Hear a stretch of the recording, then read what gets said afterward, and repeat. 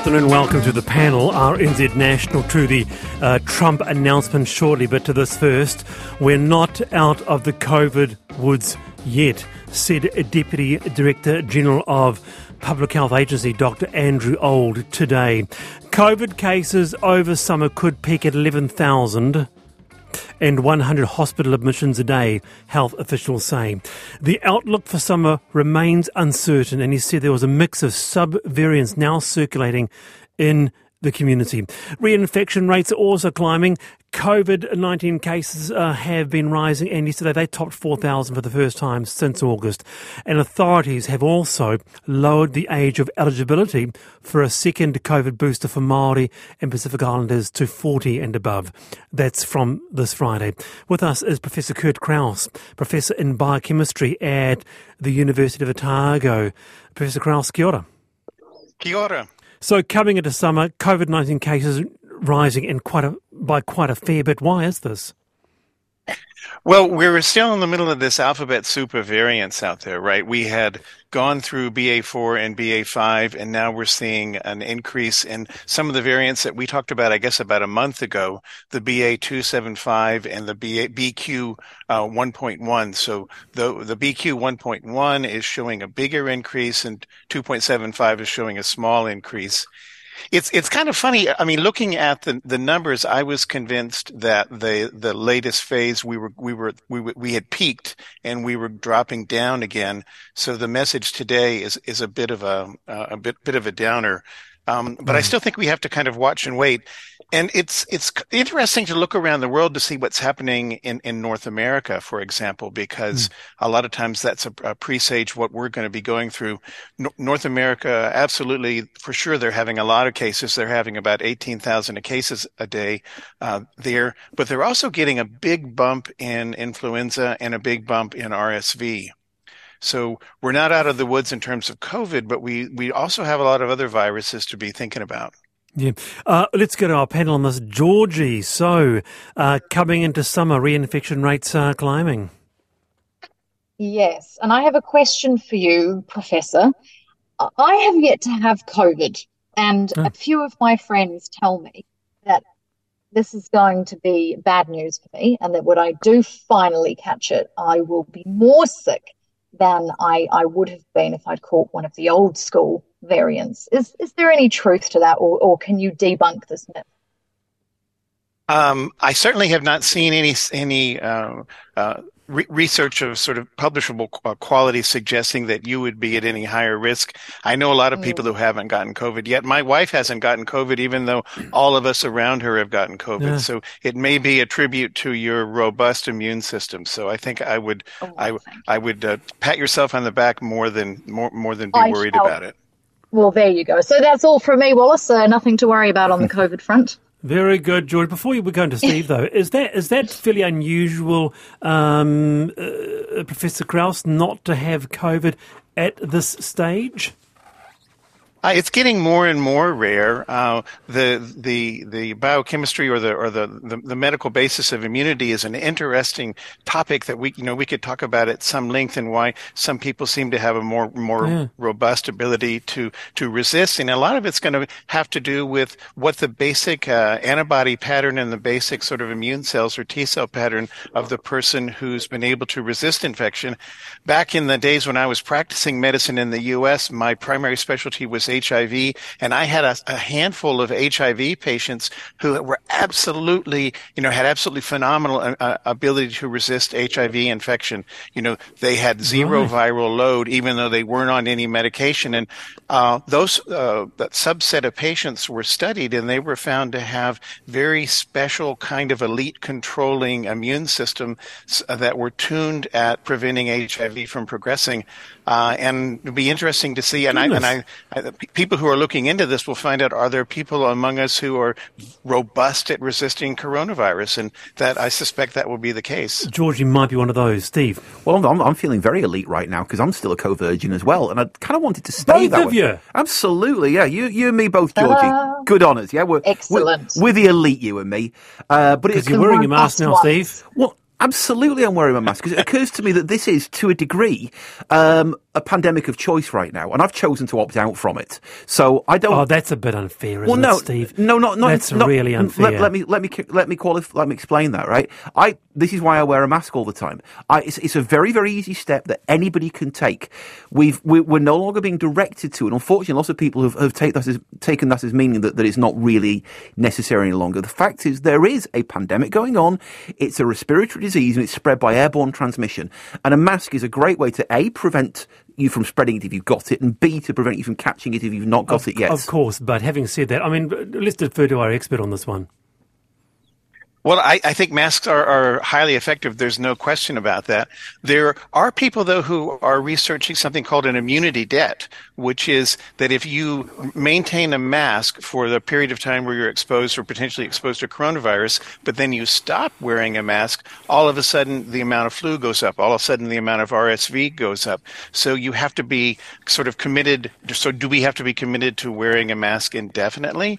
Or are we going to end up paying the piper? And I think the research on that is still out, but it's an interesting question about once you stop wearing the mask, will then your risk of other viruses? Oh, that's interesting. That's very interesting. Well, interesting. There were plenty of occasions during the last 2.5 years where I haven't worn a mask. I've only been wearing it going out really in the last, several months since Omicron has become really prevalent. I remember, there was wonderful periods during the first and the second years of the pandemic where here in Aotearoa we had the best response in the world, and we could walk around with our faces completely naked, and it was fabulous.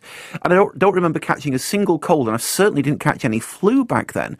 So no, I'm not totally convinced that I am downgrading my immune system at that point. I'm comfortable that this is something that I need to do for a short term because we've got a particularly compelling virus right now. Now, Professor Krause, the Minister for COVID-19 Response, Dr. Aisha Vero, said it was looking at multi-variant vaccination by next year. Excellent. What of this? Oh, interesting development. There are countries that have embraced the multivariant vaccine. The U.S., for example, have approved 2 multivariant vaccines and are using it for boosting right now. Australia has approved the bivalent vaccine, but it's only used as an alternative. It's not the primary booster, whereas we're kind of watching and waiting. If you look at the data basically shows unequivocally that if you take a multivariant booster, you do get more antibodies that are directed against those variants. What the data doesn't show yet is, do those boosters actually keep you out of the hospital more? Do they prevent you from getting sick more? And we have kind of moved from an idea that vaccination against COVID will prevent you from getting the infection more to an idea that vaccination will prevent you from getting sick or going in the hospital or dying. Okay. I think that data will be coming, but we don't quite have it yet. It'll be as kind of a watch and wait. Just finally, Professor Krause, so ways of protecting ourselves. Stay up to date with your vaccinations. Over 50% of people who are eligible for their 4th dose haven't had it yet. So just a reminder to stay up to date. I think that's very important to stay up to date. Also, wearing a mask is very important. Also, if maybe for some reason you haven't had your vaccination yet, or you're not going to get the vaccination, be careful about going out in public where you're around lots of people who are not masked and who might not be vaccinated. And I think everyone has to keep track of their own immune risk, or their own ability to resist these respiratory viruses. If you know you have an underlying illness that makes you more immunocompromised, you want to be sure that you get your vaccination and mask and avoid the large public gatherings. Great to have you on, Professor Krause. As always, kia ora. Pleasure. That's Kurt Krause, Professor in Biochemistry at the University of Otago, Dunedin. With us this afternoon on the panel, Georgie Stylianou and Steve McCabe.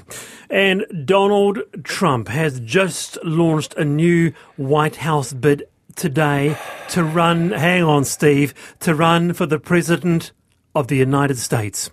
And this is an elegant night and an elegant place, and I'm not going to use the term fake news media. So we're going to keep it very elegant. But you don't hear that from the media.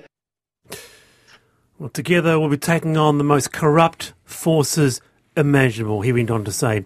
His announcement from Florida follows a disappointing showing in last week's midterm congressional elections that many Republicans blame on him. Joe Biden, he says he intends to run for re-election, and the US election is the 5th of November 2024. Jared Monshine is the Director of Research at the United States Studies Centre at the University of New South Wales. Jared, welcome to the panel here in New Zealand. Thanks so much. Just to clarify, I'm actually at the University of Sydney, but I'm in New South Wales. Oh, I'm sorry. Yes, of course. Sorry, Jared, on that. Now, unusually early launch here, Jared. Someone had asked him to delay. Some rather had asked him to delay or not even run again. He clearly thinks he has a chance, Jared. Oh yeah, he definitely does think he has a chance, and he thinks that running now is only positive for him, despite all the Republican parties, for the most part, wanting him not to run it. And even those who are backers of him, hoping that instead he could focus on the runoff election in Georgia in the coming weeks. But no, he wants to run now and did not want to delay any further. You can hear sentiments there. I mean, it's the same old Donald Trump that we kind of know, don't we, Jared? Is this aimed at fending off those challenges for the nomination, including the rising star Florida Governor Ron DeSantis? He's 44 there, so he's got quite a bit of momentum behind him now. Yeah, no, that is definitely one component of it. I think he wants to clear the field, and he wants to make sure no one else could possibly announce, and that he could sort of own the sort of Republican Party's loyalty ahead of the 2024 election. But I think that's only one component of it, right? So the one component, like you mentioned, is facing off against Ron DeSantis, the governor of Florida, who just won re-election last week in a resounding victory, and who increased his win margin from his 2018 election victory by a substantial amount.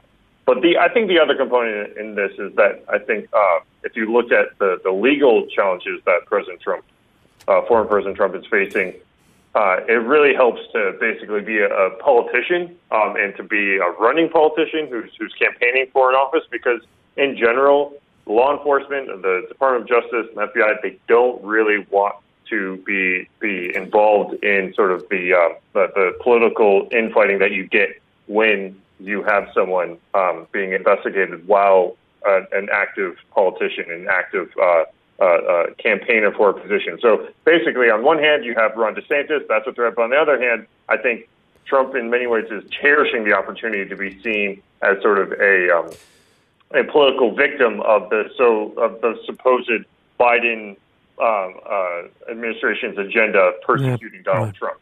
Okay, now Georgie, running again. What do you think? Could he be the next president of the United States? Unfortunately, yes. I had dinner with an American recently, one who had worked for the Obama administration, and his view from being on the ground over there was that unless this guy was in prison, he would be the next president.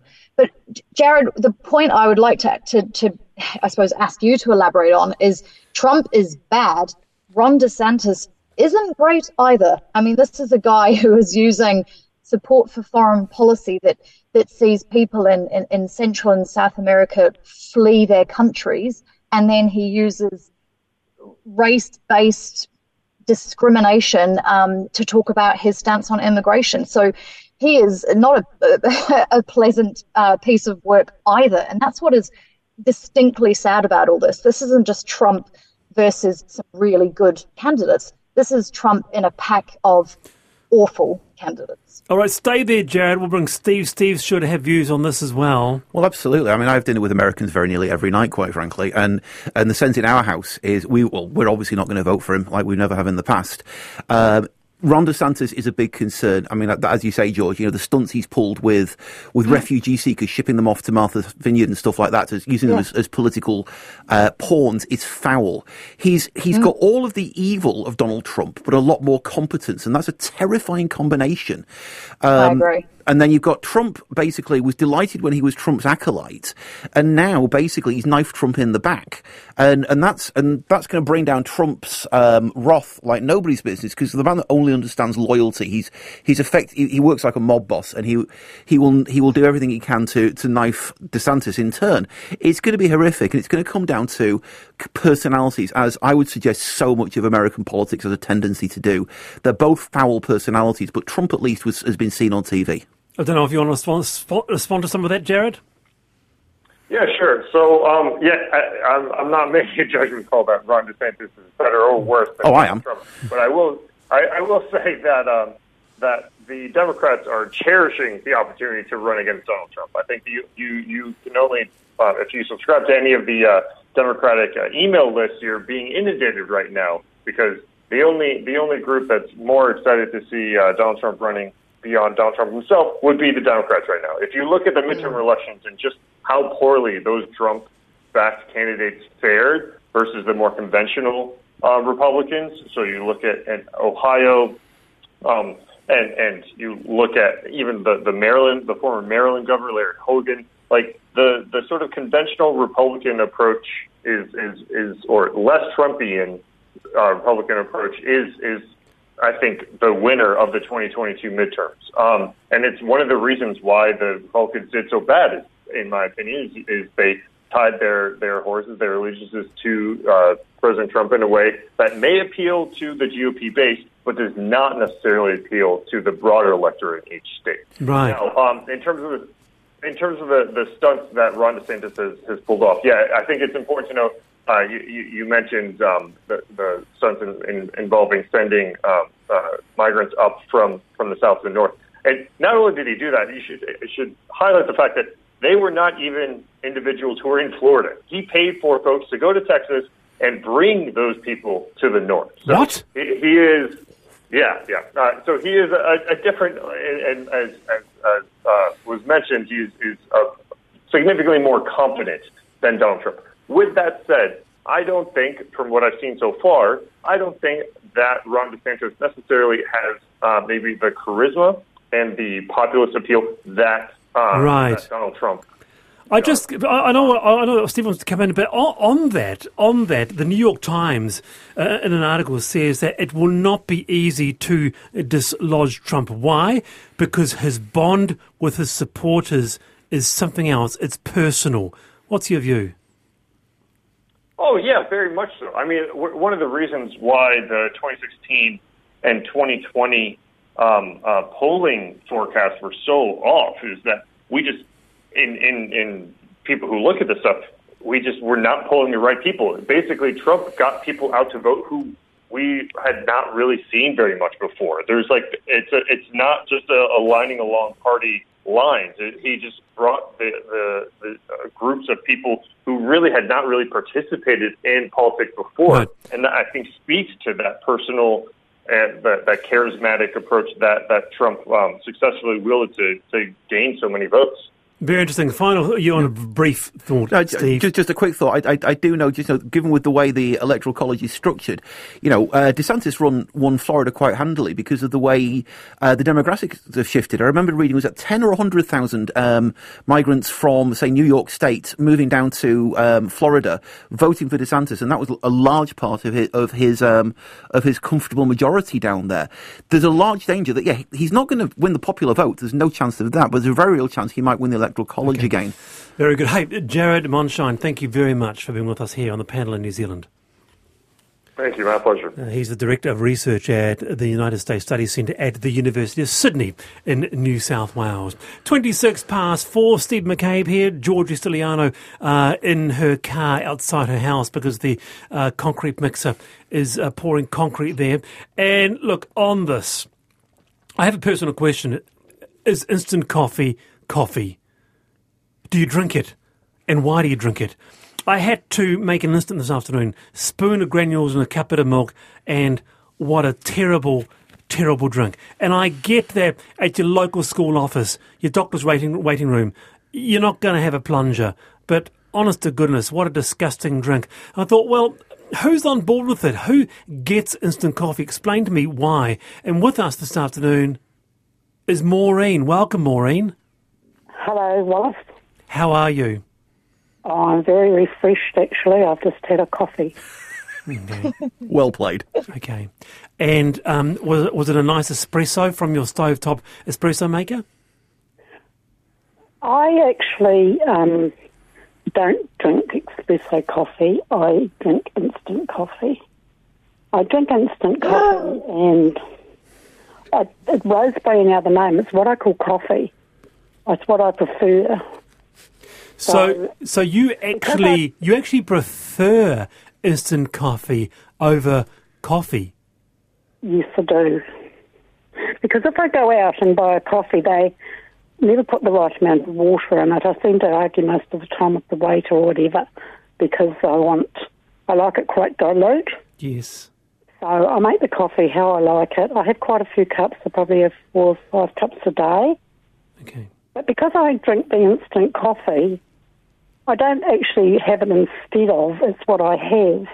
But if I were to drink the more expensive coffee, I wouldn't have been able to go to England for a holiday like I just did because I would have spent all that much money on coffee. Well, you call it coffee. I call the instant stuff coffee. It's just, I don't call it coffee. It's a priority for me as well. I just prefer it, but I wouldn't. I'm glad I prefer it because I hear them talking about coffee costing about 7 cups. I couldn't do it. Oh, it's ridiculous, the price if you buy one, but you can make a plunger at home. Georgie, instant? I buy a bag of coffee, costs me about $3 and it lasts me about a week.